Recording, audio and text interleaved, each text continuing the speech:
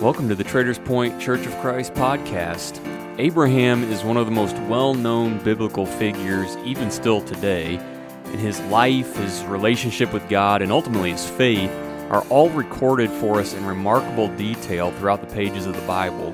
So we're going to take 8 weeks to work our way through his story and some of the important lessons that it holds for us today. And we're thankful that you've decided to join us. For more information on the Traders Point Church of Christ, please visit our website at traderspointchurch.org. And you can find us on Facebook and YouTube as well. Thanks again, and enjoy today's conversation. Well, hello there, and we certainly appreciate you joining us as we study through something new. We've been several weeks over the past couple of months, really, talking about the Sermon on the Mount, and working our way through that passage, Matthew 5, 6, and 7. Hopefully you're able to study along with us. If not, that should still be available wherever you get and listen to any podcast, so you can take a listen to that. But we're going to start something new that we'll push through over the next several weeks, and it's going to really kind of center around a study of the life of Abraham. It's certainly not going to be comprehensive, every single little thing that happens to Abraham in Scripture, but we're going to pick out a few highlights. John and I, both evangelists here at Traders Point Church of Christ, this summer we'll plan to do some preaching on Abraham as well, and we thought we'd do some study through the podcast from his life as well. We're actually going to use Hebrews chapter 11 as a springboard for a few things, and we'll kind of talk about today just kind of what leads up to Abraham being introduced to us in Scripture. So after we read from Hebrews chapter 11, we'll be turning immediately back to the book of Genesis, where we'll spend the rest of our time here over the next couple of minutes. So Hebrews chapter 11 will kind of be the start of our idea for Abraham, and then we'll go back to the very, very beginning of your Bibles in Genesis chapter 1 and kind of work our way to when Abraham is actually introduced in Scripture to us there at the very end of Genesis chapter 11. So in Hebrews chapter 11, beginning in verse 8, this is what the Hebrew writer has to say about Abraham and Sarah as well. We're going to read beginning in verse 8 down through verse 19. The writer says, "By faith Abraham obeyed when he was called to go out to the place which he would afterward receive as an inheritance, and he went out not knowing where he was going. By faith he sojourned in the land of promise as in a foreign country, dwelling in tents with Isaac and Jacob, the heirs with him of the same promise. For he waited for the city which has foundations, whose builder and maker is God. By faith Sarah herself also received strength to conceive seed, and she bore a child when she was past the age, because she judged him faithful who had promised. Therefore from one man, and him as good as dead, were born as many as the stars of the sky, in multitude, innumerable as the sand which is by the seashore. These all died in faith, not having received the promises, but having seen them afar off, were assured of them, embraced them, and confessed that they were strangers and pilgrims on the earth. For those who say such things declare plainly that they seek a homeland. And truly, if they had called to mind that country from which they had come out, they would have had opportunity to return. But now they desire a better, that is, a heavenly country. Therefore God is not ashamed to be called their God, for he has prepared a city for them. By faith Abraham, when he was tested, offered up Isaac, and he who had received the promise offered up his only begotten son, of whom it was said, "In Isaac your seed shall be called," accounting that God was able to raise him up even from the dead, from which he also received him in a figurative sense. So John, we have here in Hebrews chapter 11 the giving of Abraham in that incredible chapter of by faith. Lots of men and women are included there, but there is a pretty large section there in Hebrews chapter 11 given to us of Abraham. And, you know, the reality, if you are familiar with the pages of the Old Testament, he, and even into the New Testament, certainly he's referenced so many times. I mean, he is a massive, super significant character in the Old Testament, certainly for the Jewish nation.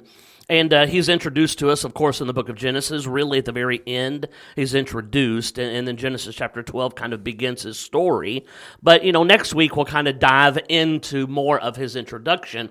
But I thought, for a few minutes we could talk, kind of about the part of Genesis leading up to it. There is a massive shift that'll take place at the end of chapter 11 that gets us to chapter 12 that really holds throughout the entirety then of the Old Testament. So let's go back kind of to the very beginning and talk about 1 through 11 a little bit, what happens there, and then really the contrast from where we get Abraham introduced in chapter 12. Yeah, by the time you get to chapter 12, a lot has happened, obviously. You go back to chapters 1 and 2, and you see the creation of the world, and obviously the creation of mankind there. That's followed by the fall of man as sin enters into the world. And you begin to see then stories like the flood and the Tower of Babel, all leading up to chapter 12, or I guess the end of chapter 11, as you mentioned, where Abraham is introduced. And you're right, the shift that really takes place is the first 11 chapters of Genesis. You obviously get stories about Adam and Eve. You get stories about Noah and his family. You get stories about all the nations at the Tower of Babel and the evil that had taken over the world prior to the flood. When you get to chapter 12, from that point on, the Old Testament is centered around one family. And the focus really narrows at that point in the Old Testament as Abraham, who will be the father of the Jewish nation, is really focused in on the promises that so famously God made to him in chapter 12 are made, and you begin to see the plan unfold through Abraham as you continue on through the Old Testament. And so it is a significant shift that takes place. Again, when you're looking at just the pages in your Bible, very, very early on. Now, a lot of time, obviously, passed in those first 11 chapters of Genesis, but Abraham represents a very significant narrowing of focus as we get through the rest of the Old Testament. And as you mentioned, it's going to continue on into the New Testament. The Israelite people, the Jewish nation, they are going to be the focal point of really the entirety of Scripture in a lot of ways until you get to the point in which the gospel is opened up to all. But they are going to be at the center of God's attention as he lays out the rest of the Old Testament for us. And so it's a really significant change that takes place here in chapter 12. Yeah, to me, when you think about Genesis 1 through 11, and then in contrast with what begins in chapter 12, there are really two striking things about that shift that takes place. The first, you've alluded and made mention of both of them. The first is the time element. I mean, you're talking from Genesis chapter 1 when God creates everything, right? I mean, you start now, as reference of time, it is the literal very beginning of time as we know it. God himself, certainly not beholden to time as we know it, but time as we know was begun right there by God himself in Genesis chapter 1. And by the time you get to Genesis chapter 12, centuries have passed. Right. I mean, millennia has passed. It has been a massive amount of time. And there have been a massive amount of people who have lived even at this time. Yep. And so you do pick up snippets. It is in a lot of ways the story of mankind at that point. It is as wide as you can put your arms. It is the broadest of looks. And you do get specific stories, as you made mention. Certainly Adam and Eve at the very outset. Cain and Abel, who would be on the scene. Again, a very small amount of people, at that time. But by the time you get to Noah, you do get a snapshot of him and his family. But I mean, there's a humanity now. Right. There is a massive amount of people. And certainly we won't dig in, to that story. But, you think about even at that point where God reduces the mass of humanity down to literally just Noah and his family. By the time in the very next chapter you're talking about the Tower of Babel, the mass of humanity has been built up, right? I mean, so that doesn't happen overnight. I mean, you're talking just huge pieces of time. And again, you're so huge. And so that is one of the striking things. The other striking thing is how quickly the focus comes down. Yep. It isn't a stair step. It isn't as wide as you can get your arms and kind of gradually working its way down to get to Abraham. It is striking in how quickly that happens. It goes from your focus on all of man and all of mankind immediately down to one family. And then it is really that one family that's a focus throughout the rest of the Old Testament. And so, it's interesting. We'll talk about this, I'm sure, more next week. But, we know Abraham comes from the lineage of Noah. Just, that's not surprising. Right. All of us do it in some way. But even when he's introduced there, it is generations from, linking back to one of the sons of Noah. And so it's such a striking thing. And I think it's one of those things that we have to keep in the forefront, especially when we're talking about chapters 1 through 11. Yeah, I think keeping that change of focus in mind and recognizing where and when it occurs is actually really important just in the way that we approach Scripture. I think there's a fallacy at times of looking at Scripture or looking at the Bible as a history book, and you can read it and study it as if it was a history book. But when you think about the shift that takes place and the focus on the Israelite nation that begins to occur, if the Bible was intended to be a history book, it's a really, really bad one.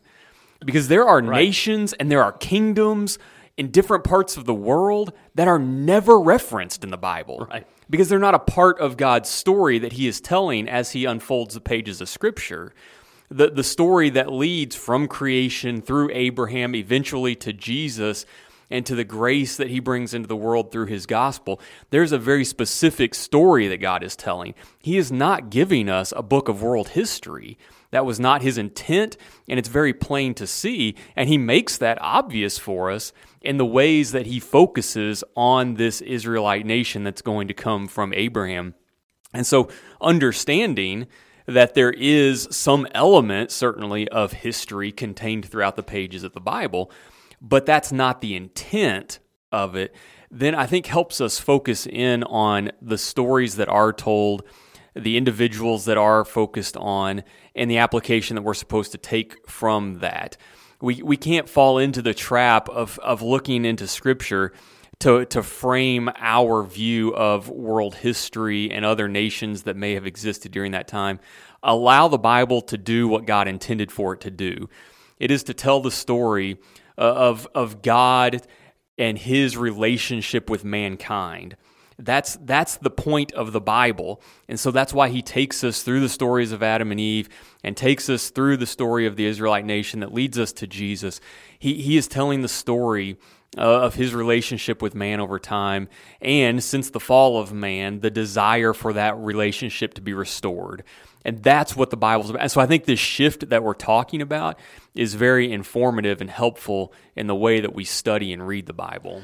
Yeah, I mean, when you think about, the Bible, and you have to start asking the why, really, because, when you have Adam and Eve and the story of Adam and Eve, well, they were literally the only people on earth at the time. So we get their story, but right before we're introduced to Abraham at the end of chapter 11, the beginning of chapter 11, you do have this incredible story of, everybody's living basically in the same place, and they're speaking the same language, and they build the city with the tower for themselves, and in a lot of ways, and God comes down and he makes a change, right? He makes a massive change. And sometimes we lose sight about how big of a change really it was. You alluded to it, but I mean, it is biblical in what you alluded to in Genesis chapter 11 and verse 8. When the Lord is punishing the people for their attitudes of pride and selfishness and not giving God his due and his honor, he says there in verse 8, the Lord scattered them abroad from there, that's where they were in Babel, over the face of all the earth. It's over the face of all the earth, and they ceased building the city. And so even biblically we're told that they're scattered from there, and not just scattered a little bit, in that area of the world, right? And there in the Middle East and in that region, they're kind of scattered. They were scattered over all of the earth. God did that. Yeah. But then in the literal very next piece of the chapter's not even done, the whole Bible is now brought into not just one area of even one nation per se, but one family. Yeah. And so, for us, as kind of we close this introduction, I think it's important for us to, kind of ask and then answer, the question of why. What would be the purpose? Why do something like that? If it was a history book, you're right, it would have stayed on that very generalized feel of world history and all of the pieces that unfold, but it just isn't the case. And now we're pinpointed down to this one family. And so the question then becomes why. I think it's a really, really important question, but I think ultimately the answer is pretty simple. Yeah, it comes down to the fact that he is going to lead us down the path to his son coming to earth. And that is the pinnacle of everything. Jesus coming is really what was set up when the fall of man occurred in Genesis chapter 3. Everything at that point was looking toward the time in which the Messiah would come to bring about redemption for man and restore the relationship between man and God that was severed in the garden. That's what the entirety of the Bible's about. And so it makes perfect sense when you think about that. If that's what the entirety of Scripture is about, God's not going to broadly examine world history. He's going to very narrowly lead us down that path to his son coming. And so that's what this is all about. And so, yes, because of that, it should make us very much aware of the reason why God narrows his focus, because he wants us intently focused on this family so that we can watch his plan unfold over the centuries to come that lead us to Christ. Yeah, and I think that focus in the way that it's given to us and how strikingly quick it happens is a singular focus. Right now, he is putting us singularly focused on Christ. Yep. Abraham leading, in that direction. And I think that in every way is the why. And so, the why is an important question. There's no question about that. But the answer is there. The answer is Jesus. It becomes the key to everything. And ultimately, Abraham is the beginning of that. And so I think in a lot of ways, that's why it garners study. And I think that's why in the book of Genesis, really from this point to the very end of the book, we'll cover the story of his family, but even Abraham himself, there's so much given to us about him, and I'm excited over the next several weeks to kind of dive into that. We've made mention of Hebrews chapter 11. The Hebrew writer, he wrote extensively about several things in the life of Abraham, not all even that we're going to cover in this podcast over the next few weeks. But I'm looking forward to the study, and I hope that as you're studying along with us, that you're looking forward to it as well. Certainly, we'll be talking a lot about Abraham and his life, and even applications and principles that we can learn from Abraham about things that he did that were good, things that he did that weren't so good. But yet, at the same time, never one time losing focus on why we have the story of Abraham in the first place. Because he is the one that gets us to Jesus, which is the focus of the entirety of Scripture. So I'm excited about that. We appreciate you studying along with us today, and we look forward to studying again with you next week.